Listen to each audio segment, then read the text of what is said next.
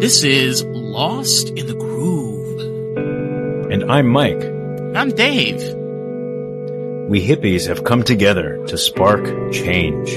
So together, we give you our Society and Culture podcast. So with that, let's get funky and let the intro music play, baby.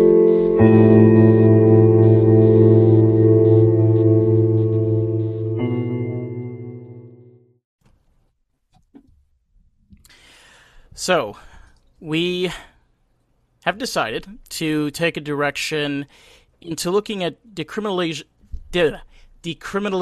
of drugs. Really long word, baffling, but we want to be able to have you guys to understand what are the benefits. What are the benefits if all drugs were legal? And kind of see the bigger picture, see if that is a possibility, and how exactly our future would change.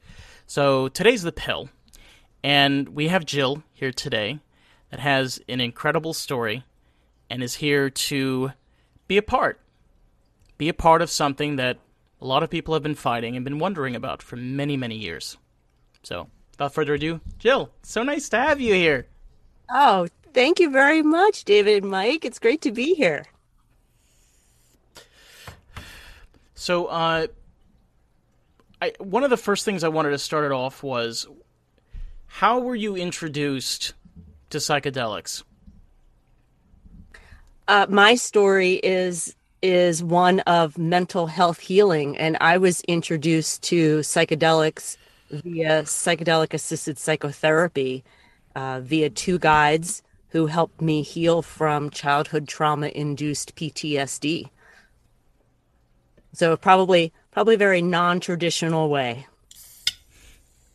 I was going over your story as well, just to become more familiar with it, and it's really amazing to see more people coming out and sharing their stories. You yourself have a pretty unique one. I wasn't able to get all the details, but I figured I would just be able to ask you while on the podcast. And we have her in person. Yeah, I know. Yeah. I mean, I try to obtain important details to be able to draw up really great questions that listeners may have. But I'm assuming, and forgive me if I'm wrong, this was this later on in your life? Was this like last few years that it was introduced to you? And you said it was a therapy. Was the format something like state provided? Would that be correct? Okay, you threw a lot of questions all at once. Let's start from Mike. Yeah, that's Mike. let me try to left brain it a little bit there. I had no idea I had PTSD for my entire life. In fact, I argued with my therapist pretty hard that absolutely not. I was successful. I was living life. This was not PTSD. And through my therapy, she had me read the book, The Body Keeps the Score. And I learned that trauma is actually a reaction in the body. And I had no idea about that. There was just so much that I didn't know about trauma, about myself. And when I finally admitted the diagnosis to myself, my therapist, was really patient with me. And, she said, there's a lot of research. There's a lot of good, solid research around the psychedelic MDMA for PTSD. And so I did some research at MAPS.org, which is the organization that has FDA approval to study the therapy as a breakthrough therapy. And I was not in a clinical trial. I'd be very clear about that. I went through this therapy the way thousands of people go through this therapy every year, kind of on the underground. But the results were so amazing. And yeah, it really was within the last year and a half that I went through this work that I felt it was a responsibility I had to share with the world what this really was. Yeah. I'm probably the classic stereotypical psychedelic thing, but it really was life-changing, and it really was a therapy. It was a hard year and a half. Yeah. And so I think it's really important to kind of share with people the big picture of it. Yeah. So did I get all the questions, Mike? I'm not sure. You did, Jill. And why I have this huge smile on my face right now is because you're absolutely right that it is the feeling that a lot of people have. That's exactly what I felt in 2018 when I started making my videos about psilocybin therapy. That when it began to work for me, I felt compelled to share it. No matter, it took me a long time to get the videos just right, but done is better than perfect. Yeah. So getting the message out. And so that's why I'm smiling as big as I am. I'm like, yes, I know this feeling that you've experienced. And that year and a half that you've been through, I mean, have you stopped your therapy, or are you planning to continue your therapy? My therapy was technically 4 journeys. And I use the word journey when I'm talking about psychedelics or therapy versus... Yeah, it is, because it is in a way a journey through Well, your very mind. often- Yeah. Very often we hear people use the word trip when they're using psychedelics recreationally. And I like to make the distinction that for me, this was a therapy. So this was Absolutely. therapeutic journeys. Yeah. I had 4 of them. Technically, after the 3rd one, I no longer qualified with a PTSD diagnosis, but I still had some residual fear of my father I had to clear up. And so now, you know, I'm on a I don't know how to describe it, an email basis when I need to reach out to my therapist for a session or two, because integration I feel like is pretty constant. Yeah. But I'm not regularly going to sessions. I would say once every 2 or 3 months, I kind of need a little therapeutic tune up and a chat with my therapist. But I don't necessarily see, unless something happens in the future, and you never know, I don't know if I'll need another psychedelic assisted psychotherapy session. Yeah, I mean, I had a couple of years ago. I grew up in a cult. I grew up in a Jewish cult community in New York, and for me, it was a real struggle. You know, and by the time I was a teenager, I just wasn't feeling it anymore. So Mike knows this. I found a friend of mine introduced me to this Facebook group of the Navajo Nation, and they did an ayahuasca ritual one like Saturday, and I signed up. I drove to this random place in the middle of nowhere with a little wooden sign that's painted like tent, just pointing right at the tent. And it was an eye-opener because, you know, I've discussed this on this podcast before of what I saw. And that person, that 17-year-old version of me, he died at 17. I was born in 2017, not 1999. He died. Wow.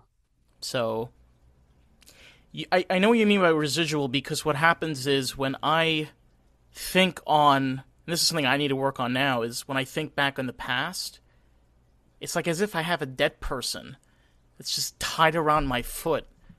I can't get it off. I can't get it off. Yeah, you have more integration work to do. Yeah. Yeah. That's incredible, though. What a way to put it. He's just dragging you down, man. You know, Jill. So for the folks who are listening to this, saying what the heck are they talking about? Integration is the work after the actual psychedelic experience, because it just gives you tools. It just gives you tools, and you know the fact that you are. You know, I think I'm speaking to the choir when I say you're halfway there, that you already know there's something you're working on integration. Yeah. And you may decide to have another psychedelic experience to help that integration along. But I'm working on that at the moment. You know, the way you described it. Yeah. And don't you find that like you'll know when you're ready? Like that's how my therapy went. I knew when I was ready, when I wasn't making progress. So you'll know. I always did it on a whim. You know, like I've done 3 different psychedelics. I've done peyote, ayahuasca, and I've done LSD. And all of those were all on whims.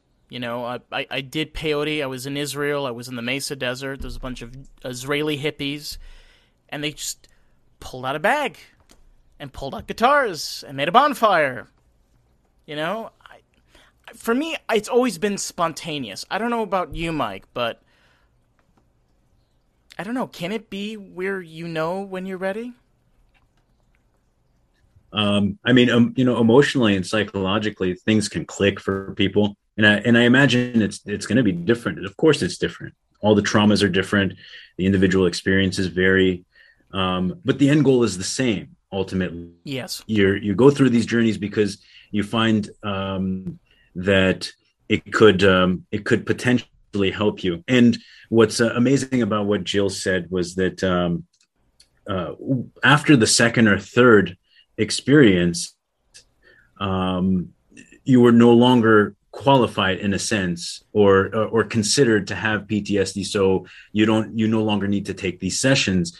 Well, I was reading up on this because I was covering a story on Elon Musk's recent tweet about Wellbutrin, and it's just interesting that somebody at that level is even having conversations like this at dinner or wherever it may be. You're talking about with others who are like, yeah, you know, you're talking about a man that wants to put not U.S. citizens on the moon. He wants to put people on the moon and on Mars. His mission is not. It's not about the people. It's about the world. But right.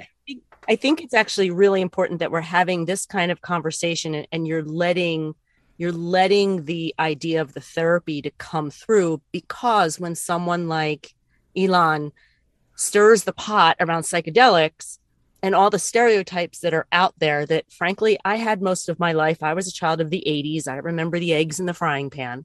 Right. That some of those comments, while I can't begin to explain what his purpose is, I wouldn't begin to guess that. They can be incendiary. Like, people can get all fired up about this issue. And it's really important to know that, like, there's a legitimate therapy that is now, it's FDA breakthrough designation. Like, this is real. It's the real deal. Yeah.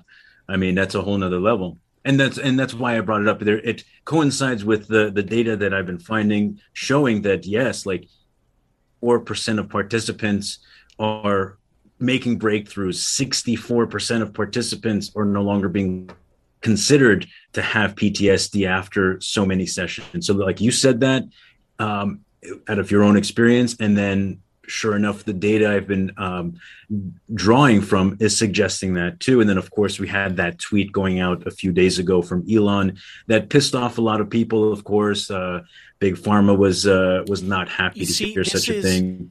This is one of the biggest problems, and I'm having this problem with my own family, where depressant medication, you know, a lot of my family members have PTSD. They don't want to admit it. They don't know it, or yeah. I'm the only one in my family that admit it. And the thing is, I know what causes my PTSD. It's my father. He's not alive anymore. But I know what the cause is, because I was given those tools. So the issue is, and this is how I have always seen it, it's Big Pharma doesn't like people to see what they're doing behind the curtain. They don't want to see the bald midget that can't clean his bottom sitting there and being a fucking disgusting prick, but they got to close the curtains. You can't see it. You can't, shh. You can't see it. It's not there. It's just profiteering, you know. Yeah, exactly. Sick people make money, you know, and healthy people won't necessarily. That's why there's just very little, again, drawing from the same data points, there's very little efforts going into mental health care in terms of antidepressants, or at least ones that can show better breakthroughs, better consistency. And this is the reason why they know there's no money in it. They rather work on diabetes, you know, applications, because they know that's a growing problem and more people will have it. So they have repeat customers. Well, so, I mean, I know Big Pharma is a little confused. If you do an internet search about psychedelic investing, yes, the sharks are in the water. Yes.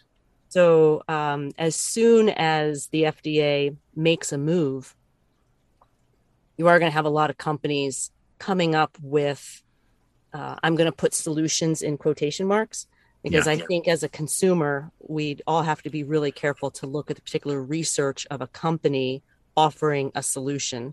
Right. Versus the two organizations right now that are actually running the clinical trials and following established protocols. See, this is a big Right. problem. There's gonna be more players for sure over time. I mean, we have small companies like MindMed out of, I think, the East Coast, and they're working on this, and they see a future.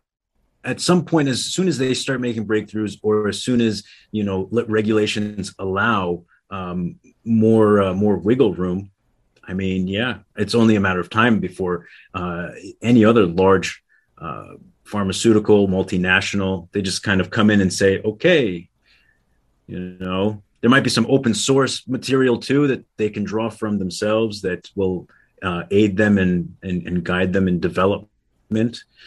So I imagine everything that's conducted in terms of clinical research is shared. It's not falling under any type of laws that would be considered like, no, this is our corporation came up with it, and so we're going to keep the secrets and patent it. Yeah. Am I right? These are like federal agencies, or they're well, the two companies right now, and I shouldn't say companies, MAPS, a Multidisciplinary Association for Psychedelics, they're a nonprofit, so I shouldn't have said companies. And Johns Hopkins University is obviously university research. Okay. So, yeah. And those two, I'm going to use the word organizations. Those two organizations are partnering with the FDA in that the FDA has designated their research as breakthrough therapy. The other companies, when you do some internet sleuthing, you'll see that there are other companies that are raising money, and they're on like phase 2 clinical trials, whereas MAPS is phase 3. And so there is a bit of a race, and I'm not an expert in this, I cannot speak to it. There is a bit of a race to carve out the psychedelic space that, and I'm just making this up, Jill gets psilocybin A, and Sadie gets psilocybin B, and they have just those patents. That there is a little bit of a drive to try to do that kind of stuff. Look what happened with cannabis. Okay, I mean, I'm happy that it's legal. It should have never been illegal to begin with, but the way that the government is on, I'm like, you tax these poor innocent people more than any other farmers that are botanists that are working with plants. And then on top of all that shit, you have a lot of them they can't even get loans. So they got to pay for everything out of pocket, or even be able to deposit money into a bank because Congress is still delaying on the Reform Act. And there's a lot of issues, but when we're talking about patents specifically, like they tried, and there's a reason why it's very difficult to take what occurs in nature and duplicate it. Marinol, for the most part, I guess it worked, but it was also mostly a market failure. It just wasn't something that was all that widely used.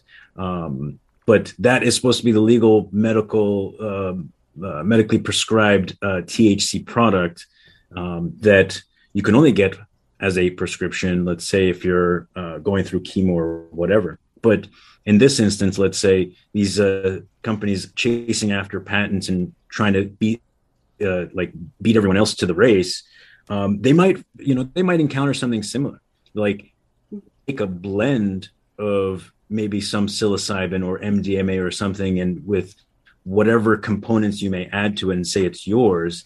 But at the end of the day, I mean, just the basics of these chemicals work on their own. Sure, you can make blends to make it your own, so you can charge what you want. It doesn't necessarily mean it's going to be that much better than traditional psilocybin from the mushroom or whatever. So that's kind of a difficult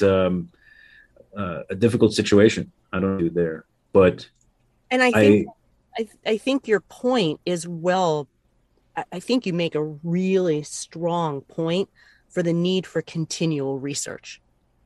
I mean, really, if some compound can have a tremendous result, you know, wouldn't that be wonderful for the mental health of our country, of our society, of the world?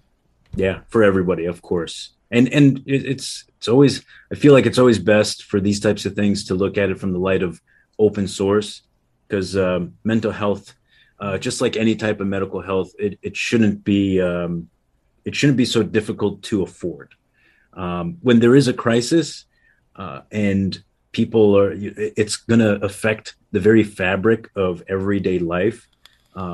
We should take it a little more seriously and not hide behind patents, but try to help people recover faster so that we can actually get productivity levels up much higher. I mean, this is what everyone's looking at, right? I mean, what is the econometrics? It should, just like Yang said in 2016, whether you reform or not, GDP should be measured in some way by happiness too, or at least it should be considered. I agree. At least should be considered. It's kind of important that people are happy, because when they are, you get such a resilience in economic activity because everyone's doing well. People want to achieve. Sure. You know, kind of the again, it was propaganda, but you saw that in the 60s and the 70s was the world was really bad, but so many Americans were like, they're like, it's going to be better, and they were just happy to believe that we got to just keep on working a little harder, we're going to make it better. And then, well, Reagan came along and everybody's like, oh yay, Reagan. And then he fucking killed all the gays. That's a story for another time. You know, but it's just highs. It doesn't last. You know, it's Mike makes a great point. I mean, if you have where it's measured by happiness, where you have people that are genuinely happy, they're content with their job, they're happy with their families, they don't have all the depression, financial struggles, medical struggles, mortgage struggles. This is all shit we don't need. It kind of comes full circle, though. It's like helping them mentally, just like what we've discussed over the last several minutes, is that it gives you tools. We hope that as you go through the journey that you recognize what these tools and that you reflect on them to realize how you should be applying them in your life, whether it's or whatever it may be. That is the hope through these sessions, right? Some takes multiple sessions, but ultimately the mental well-being of all people should be considered a very high priority, because at the end of the day, most people's problems won't disappear, but they will feel like they have a handle on their lives. It's exactly what I've noticed. I mean, I've been doing it a long time, but in the beginning, it was blowing open doors that needed to be viewed, that needed lots of reflection and time. So I think that's an important factor for listeners to understand, that you can go through these treatments and it can help you recognize your issues. Your problems will not disappear, but you will handle them better. And it makes you a better and stronger person day to day. Well, one of the things that I think was most surprising to me was the secret behind therapy.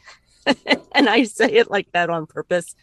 I did not realize that the real magic of therapy in general is being able to take a different perspective into your life, your beliefs, your thought patterns. And trauma cements so many of those thought patterns when we were younger, and we take blame and we feel shame and we have a whole bunch of fear, or, you know, wherever your trauma stems from. And this therapy for me allowed me to shift my perspective. I was seeing my life through 5-year-old, 16-year-old, 19-year-old eyes. And I'll admit, I'm not quite that young anymore. And I was still seeing the world through those perspectives. And this therapy allowed me to change my perspectives. And you're right. It's not like my quote unquote problems have gone away, but because of the shift in perspective, the problems are either easier to resolve, decisions are easier to make, a sense of well-being is possible. Whereas a lot of PTSD sufferers like me, like you just didn't feel that there was a future. You didn't, just kind of like we're going through the motions. And I think that's one of the differences. I shouldn't say one of the differences. I think that was one of my aha moments with therapy, that, oh my gosh, I really can shift perspective and change the way I think about my Yeah. life. You That's sometimes really important. you sometimes just have to take a different approach. I mean, I've personally seen this so many times where we're creatures of the mind.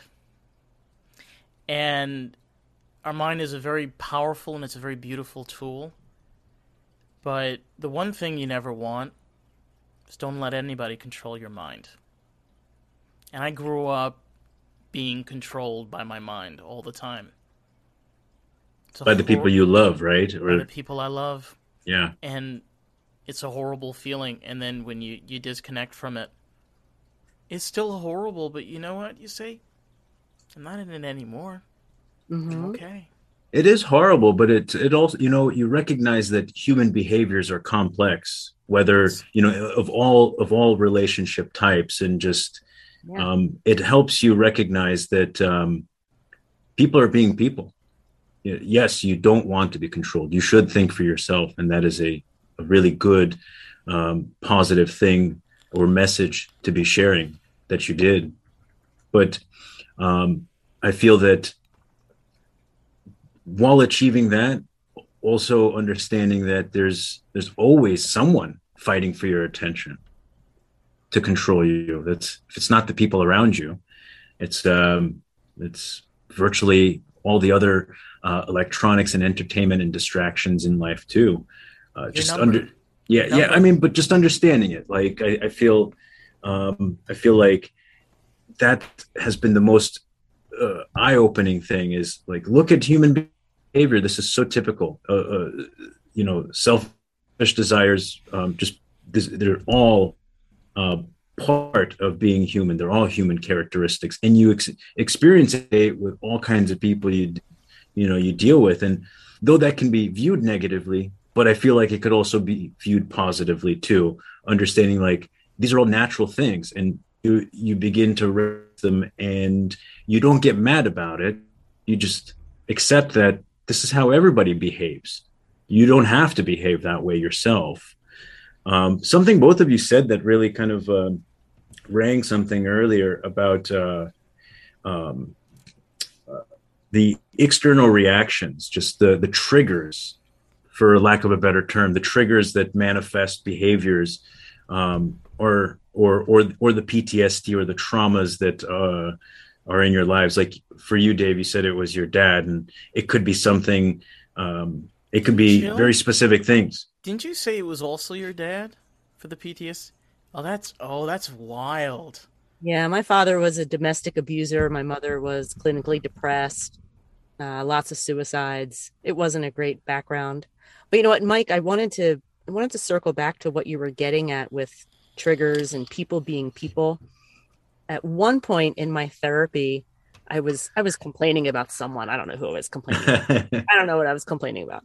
And my therapist kind of looked at me and said, when you look at people as children with adult layers on top, Oh, and you start to see them as folks who are working through their own stuff, you suddenly I suddenly started to have a lot more empathy. And after going through this therapy, looking at some of that behavior that in the past would have triggered me to like a 10, that now triggers me at a 2, I just look and say, oh, you're working through some stuff. oh God. Yeah. I had once a while ago. I was I sometimes like walk around in heels. I'm kind of a little bit flashy, and I had this guy. I was like walking by, and he just like screamed. He's like, "Faggot!" and I just started giggling. I'm like, bundle of twigs, because in English that's what it means. It's true. You do get to that point of like, he's just a child in an adult diaper, and he needs to scream a bundle of twigs into the street. You know what? Yeah. Each their own, man. That's a good way of putting it, though, is an adult with, or a child with adult layers. It definitely resonates. It makes sense. Yeah, absolutely. I mean, because, that was like one of the things that kind of, that also is like, wow, the world is run by all these, people, and all of these people, are not perfect. They got all of these problems too, beyond what we can imagine. They're wearing diapers. And sure, but that was another thing for me, is just thinking like, who makes these rules? What are these rules? I mean, by my own rules. I have my own morality, and I understand the limits of them, and where I can draw the line in the sand. So I'm not going to accept other people's rules. These are all just constructs constructed by somebody. Of course, we have laws that can put you in jail. We want to avoid those. There's everything else, like walking in heels. There are no, who says that's wrong? That's you. That's whatever me. You want to do. I will wear heels as much as I like in the street. Everybody can look, and I don't care. They're gonna look. Walk in them. More power to you. I mean, truth be told, you mentioned earlier, like with the rules. Okay, realistically, who made the rules? Old rich politicians. Old rich politicians and old rich monopolists and entrepreneurs. They make the rules. They make rules, and they do shape society. I mean, we've got people like the Koch brothers that like to run the publications of, I want to say, the schools across the nation, all those textbooks. I mean, you can shape at least society in some way. The rules, I mean, societal rules, I think those are constructed by people and just society overall. Are you talking about laws? No. Or rules? Rules, because what happens is people then believe. Right. It's kind of the same thing like with weed, and like how now, it's like legal and whatever. You know how many times I've gone through the TSA, okay, with my weed pen in my bag. Okay, they bomb check me because they must think like my name is Ahmad Men, I don't know, something, and I'm Moroccan, okay? I'm just Moroccan, going to LA to see some friends, but no, there's something in my bag. It's just these made up rules with extra bullshit on top of it that you're like supposed to follow, and I'm like, no. This doesn't work for me. Sorry. Yeah. I mean, that, that I can say almost with certainty, that's mostly, I feel like some of human behavior, the heightened risks, the heightened fear, check everybody, right? The same goes for, like, let's say law enforcement, where we have a lot of people feeling like they're targeted based on their head being shaved, or what they're wearing, what they're driving, what music they're listening to, all this profiling.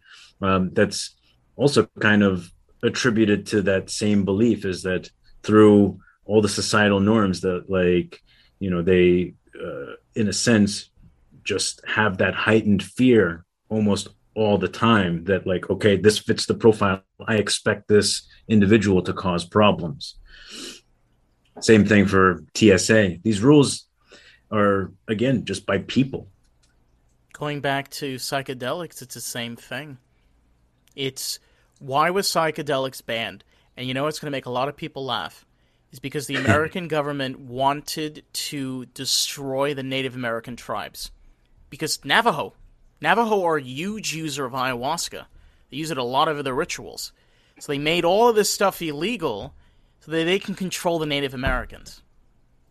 And now well, I think there's also additional story too. But we're going back all the way, because America's only been around for 275 years? We're talking about where it all started. And where it all started, it's stupid. It's stupid. Michael Pollan's book, How to Change Your Mind, he does a nice history lesson into the 1960s and 1970s as to why many of these compounds were classified. And it was definitely not for public safety, is the way I'll describe it. But I'm not a historian, so. Well, I mean, you can spoiler alert it. It's okay. Like any specifics you can say out of the book that comes to mind. Richard Nixon. Well, you had a couple of colorful characters in the psychedelic front that were maybe a little bit too excited about it, and then you had Richard Nixon who wanted to have a bit. Now I understand what's happening. There's a rule on this podcast: whenever you say his name, you must spit. Okay. I don't want to cause a mess. Then I won't say that name again. And I'm not a history major. I really just have my information from that particular book. So I'm sure there's more. He was it's true though. He was a scared little man, and he went after like celebrity. He was a nutcracker. He went after celebrities, and I remember, I don't know too much about this either. I know that one of the big things was he wanted to control the Yippies, which was a youth foundation, and also control the Liberal Party. He wanted them to be under arrest because at the time, one of the candidates, oh God, what was his name? When Nixon was reelected, his followers were in support of not making these drugs to be legal, and he wanted to make sure that none of that happened. And then once he won, it was reversed, all of it. And in 1974, by the time he was out of office, it was federally stamped. Yeah. Substance right, one, it was solidified. Psychedelics. Yeah. A lot of research stopped. It's unfortunate. I learned a lot from the Pollan book about how much research was actually going on. And we lost decades of research is really what happened. And it's just, I look back and I think if we had, if those laws or, if that hadn't happened, how many people 20 years ago could have had this therapy and really created a different direction for parts of our society. I think it's a real disservice that it happened. And it's super important moving forward that we support the research and we support understanding exactly what these compounds are versus sensationalizing them or demonizing them, that understanding that they are a practical way to help people with mental health issues is really important. Yeah. And I thank you. I really appreciate that you actually just let me say that line. Thank you very much. And one thing I will say also, especially I could see this now in the media, this drive now where there's so much psychedelic stuff going on. Like I just watched Doctor Strange, okay? They must have had somebody that did psychedelics that helped write the story. Okay. And I love that. I love that because they're bringing in real life experiences, bringing on something that's meaningful to our society that can help our society. Get out of the fucking bubble. It's okay if things are not straight lines. Nothing needs to be a straight square. Who gives two shits? I think people are realizing that, I think it's gotten to the point where desperation is quite high. I mean, I had a comment on one of my videos several months ago of a man who had watched my videos. He's like, I'm really eager to do this. I'm happy that you have gotten what you've gotten out of it, and thank you for sharing. And he had tried buying some. He got scammed. He left another comment, and it's really rough. Like the desperation for some people who are in rural areas or have tried virtually everything. So I think it's exactly where you're describing that moment in time where people are like, okay, I don't care if this doesn't fit the mold. There's now millions of people talking about it. There's probably something here, and I'd rather roll the dice.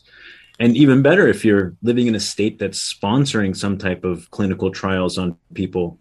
Mm-hmm. I guess the worst part is having to wait. If you get on that list, you have to wait.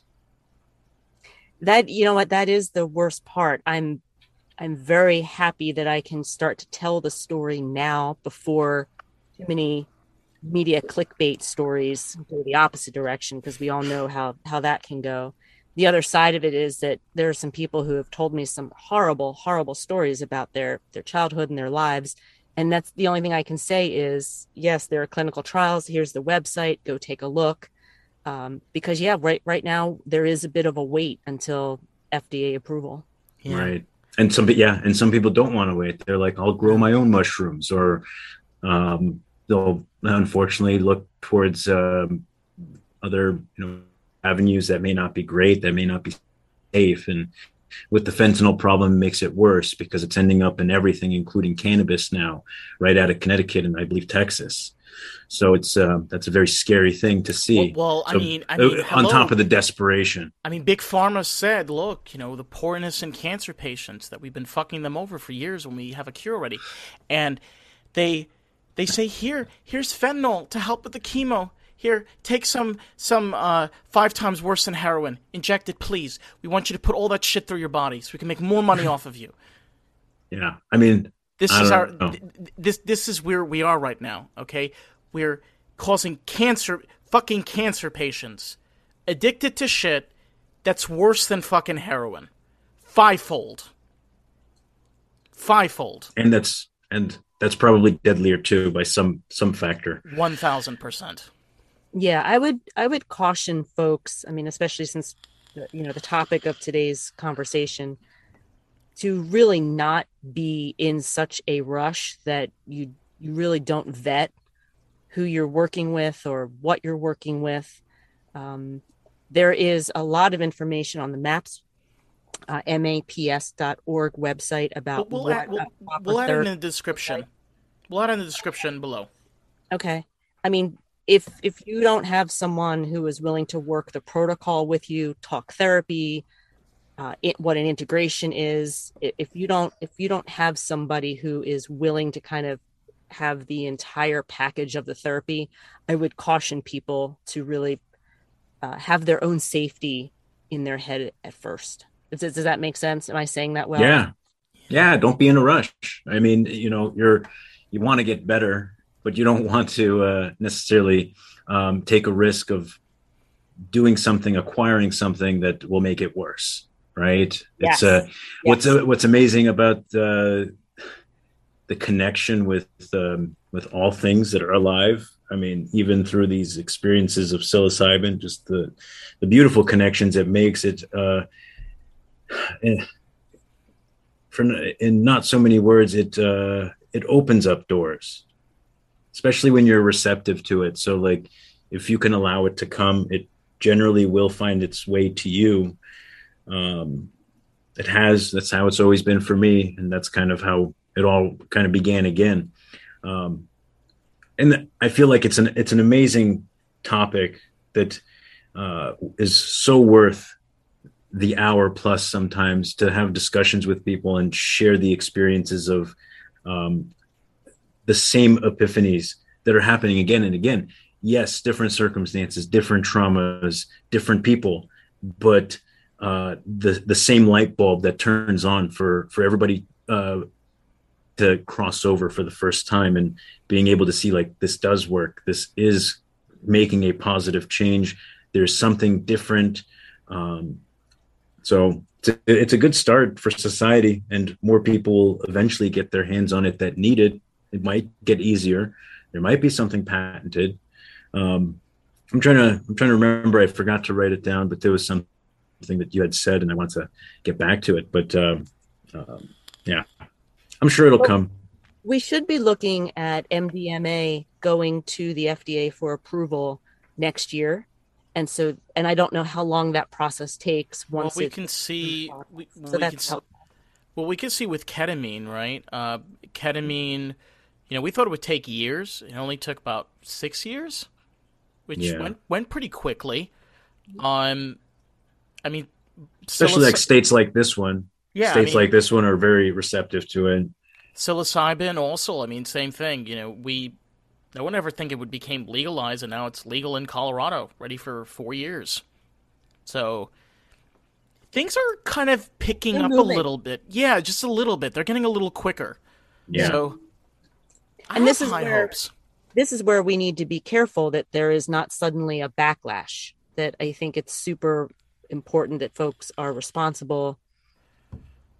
Patience, or if you're looking for help, you vet who you're working with. Now is a tenuous time that, we just need to be careful that we're really working towards our best goal. Like what backlash, media backlash, or legislative backlash, or DEA getting involved. I mean, those are all possibilities, right? But it's kind of funny. Mushrooms are everywhere now. It's surprising how many people are involved in mushrooms, but it's being sold underground virtually every major city you can imagine. I'm in one of the hot spots. I'm in near Fort Lauderdale. Yeah. Send me some. I will say this, and it's a really good point, because when you're dealing with the backlash, perfect example, like with cannabis. I've been smoking cannabis for about 4 years. And I mainly do indica. Sometimes I'll do hybrids. But primarily, it's been a learning process for me. People are like, I'm so lazy. I don't want to do anything. I've sometimes where I've finished about a gram of weed.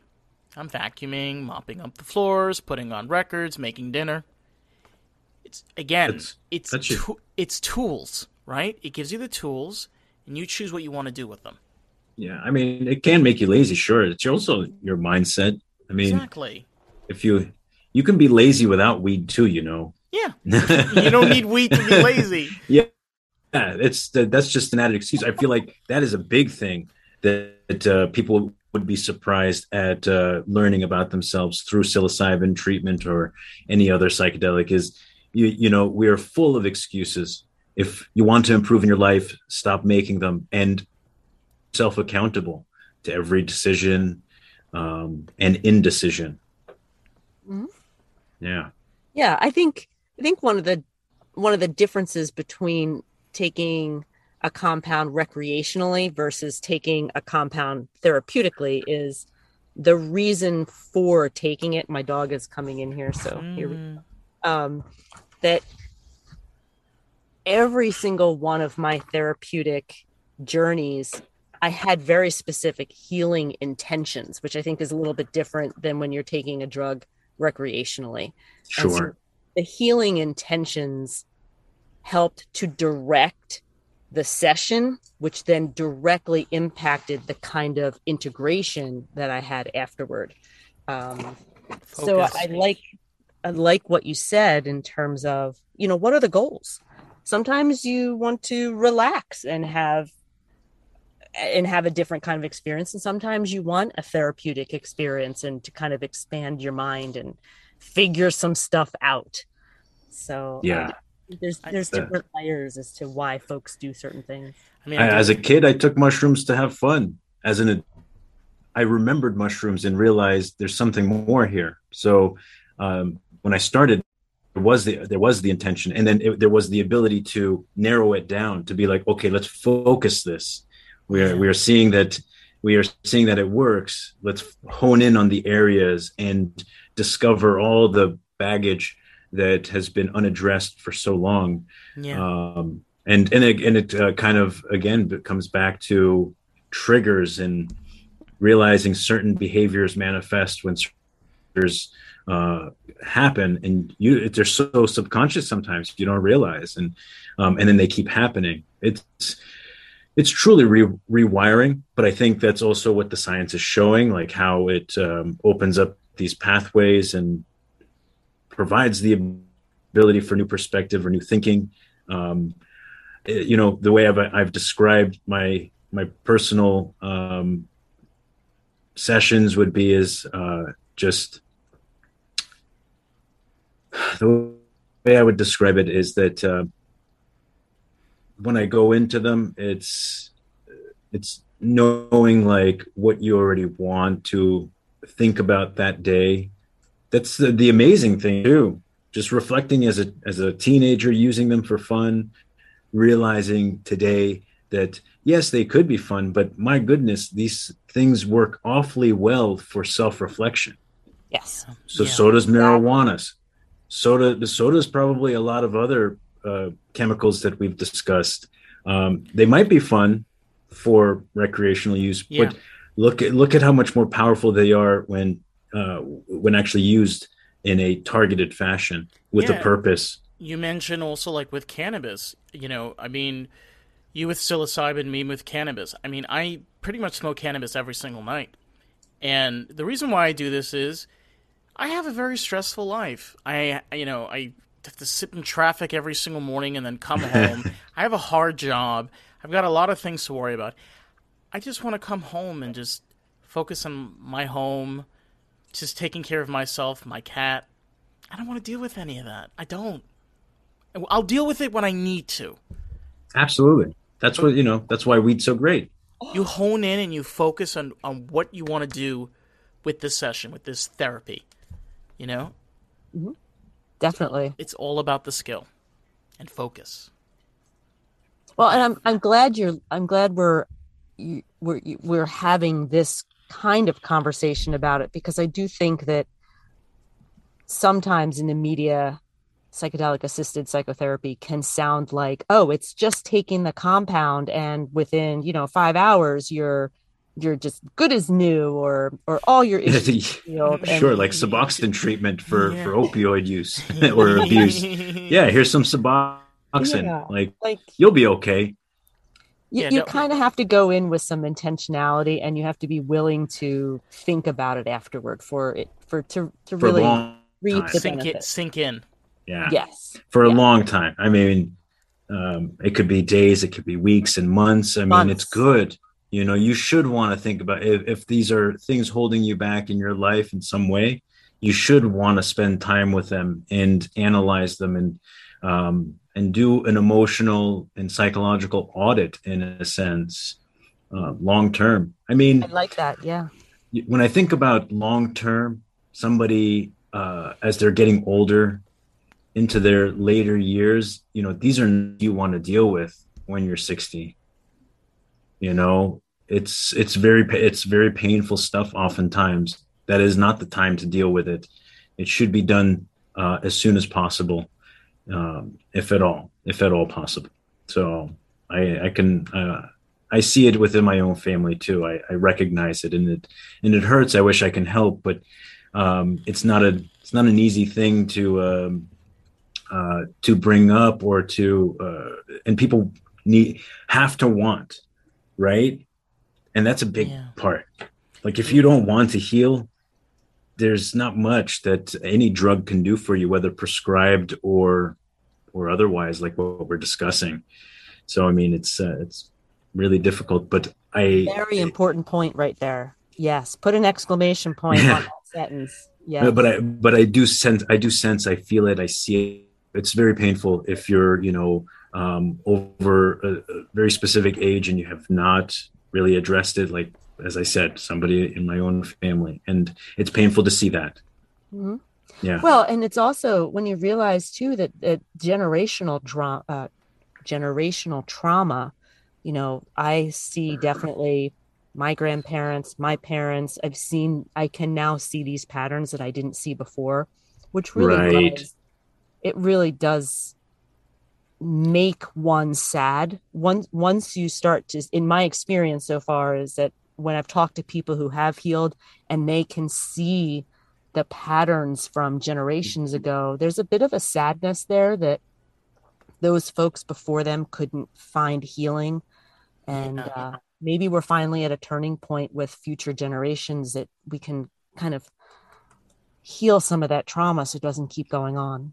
I mean, Right. I met somebody in Israel. He grew up in upstate New York, and both of his parents were hippies. They were, they did psychedelics, all this stuff when he was growing up as a kid, like the whole community he grew up in. So he has a very different way of looking at the world. And I Sure. only knew him for a very short period of time. It always fascinated me. It's like, can you imagine being in his world? He never saw any of the trauma. I mean, he grew up on the farms with his family. They're all smoking pot. They're all, it's a world that you're mentioning with the future generations. Mm. they might be in a world that we might not be able to relate with at all because we never had that. That's very Yeah. true. I mean, if Yeah. healing modalities are around for future generations that we didn't have the opportunity uh, to even research or look at, that would be very special. That if there were more options for people moving forward. Yeah. I mean, hopefully that's the purpose of a lot of what's going on, is that we can raise our kids better, right? That that they won't have to repeat some of the generational subconscious behaviors Yep. that are passed on. That we can raise them better with the tools that we have gained from these sessions, so that they can grow up utilizing them, understanding them. The power of self-reflection. Strong moral values. Um, living with strength and not fear, not dictated by fear, to go about your life and do great things, and no fear of anything, because again, they're all rules made by man, Yeah. right? So it's that kind of feeling and thought can be so empowering for later generations, that they can go about making great changes for the Think future. think about like even I mean not even our podcast, but so many others. We may not realize this, but people will we don't know what kind of people are listening. There All might over the be world. all over the world. There might be Yeah. college students going to college and they want to be a part of something and they listen to us or somebody else that's talking about it. They get inspired Mm-hmm. and they tell other kids in their in their college class, and it starts to grow. That's how it starts. It's just having an open conversation, letting I people think speak I think this freely. generation for sure. Yeah. I think this generation for sure that's growing up, like they'll be more open to psychedelics. They already are, drugs aren't bad. It's just what you do with them. And some of them can be quite destructive if abused. And addiction is something that I've covered. I've studied a long time. And those specific behaviors, though a lot of times it's stigmatized, I think that's an incorrect approach for that behavior. Addiction is very much part of our biology, because we're chemically driven through and through. So it becomes tricky how you would want to, let's say, decriminalize everything, knowing how we are as a species. I want to tell a quick story and make a really strong point that if people can go through these experiences and journeys, that you should document them somehow. Document them, all your lessons, what you reflected on for the day, if you can keep a journal. Because as I go through it, it's been 4 years plus for me now. I definitely see behaviors remanifesting, and I catch them. Why are they remanifesting? I think this is just how the brain works. It's complicated. It's nothing is easy, and life is hard for virtually everybody. But if you document, you can go back and you can read them as your diary, and just things that can help you remember about certain feelings. So really good example here is where fear once again took over the decision making for me. Someone from a university that wanted to use my videos for their paper out of Europe, and we went back and forth in discussions, but I decided against giving him the rights to use my videos. Why? It was because of fear, and it was an irrational fear. So I had to go back and think about it later on. But witnessing these things and realizing, like, it may never be perfect and they can reoccur, but the main traumas are the first thing. And then everything else is something that we'll probably continuously work on for the rest of our lives. Well, so way back in almost like another lifetime ago, because of my age, I was an English major. And one of the ways I communicate is through writing and speaking. And my therapist said to me, look, I really, really encourage you through this process to be journaling, because you're going to have these perspective shifts and you're going to wind up almost forgetting. You're going to wind up having these perspective shifts, and you're almost going to get to the point of, wait a minute, I really did think this way before.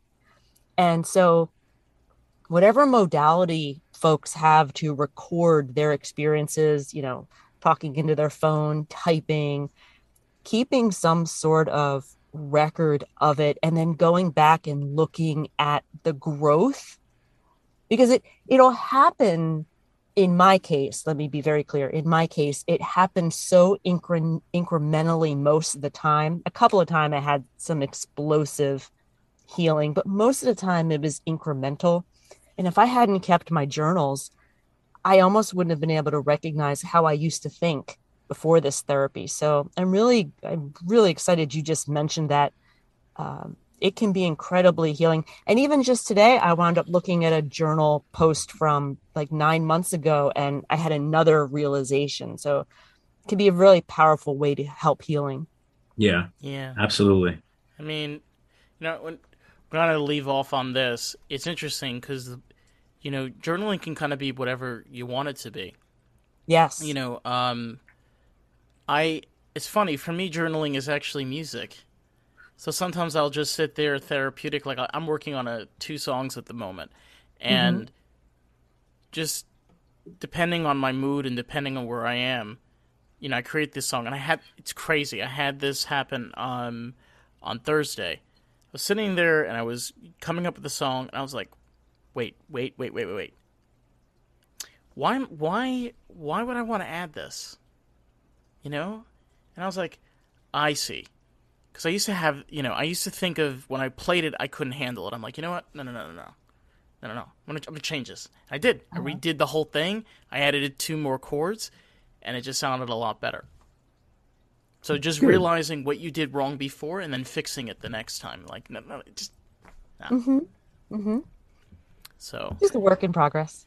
Yes. Yeah. It's a great perspective to have in music, though, Dave, is that like you should keep it open to reapproach it. I mean, everything in your life could be viewed in the same way. Music is an example that it doesn't, if it doesn't fit, it's okay. You can come back with something else, and you did that really well, man. Hope you can show me those songs very soon. Well, I mean, I literally have my guitar right behind me.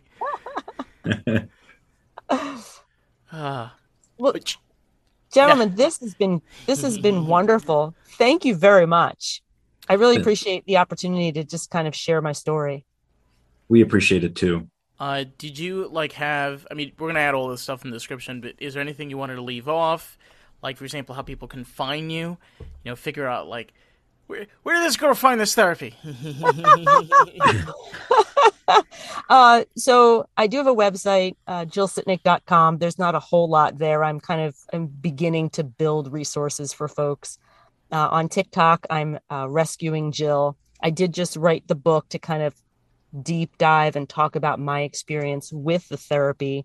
And I think that's important that people have the opportunity to see what the therapy is before they dive into it. Again, that's that safety element and understanding what you're getting into. So yeah, folks are free to reach out, but I do always tell people, please check out the MAPS website for the MDMA PTSD work, and check out the Johns Hopkins website for the psilocybin depression work, because those sites have way more information than I have. I'm just someone who was able to go through this therapy and heal, whereas those sites have all the research and the clinical trials and all that kind of stuff. Amazing. Well, that's the pill, everybody.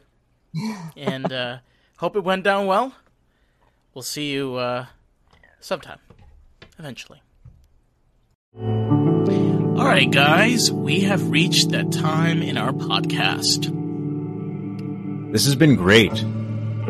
It has been fun, and we got lost in the groove. So stay tuned. Every Tuesday, be sure to check out a new episode of Lost in the Groove, a premieres about 2 a.m. in the morning, and our other channels, Jam Bam with Mike and Dave, which is our Patreon podcast, and our extra special, The Shindig Variety Show, our YouTube podcast. Links will be down in the description box so you can vote for what topic we cover next season. And what other kind of content or new ideas and stuff we have to offer. Thank you guys so much for watching. Catch you guys in the next one.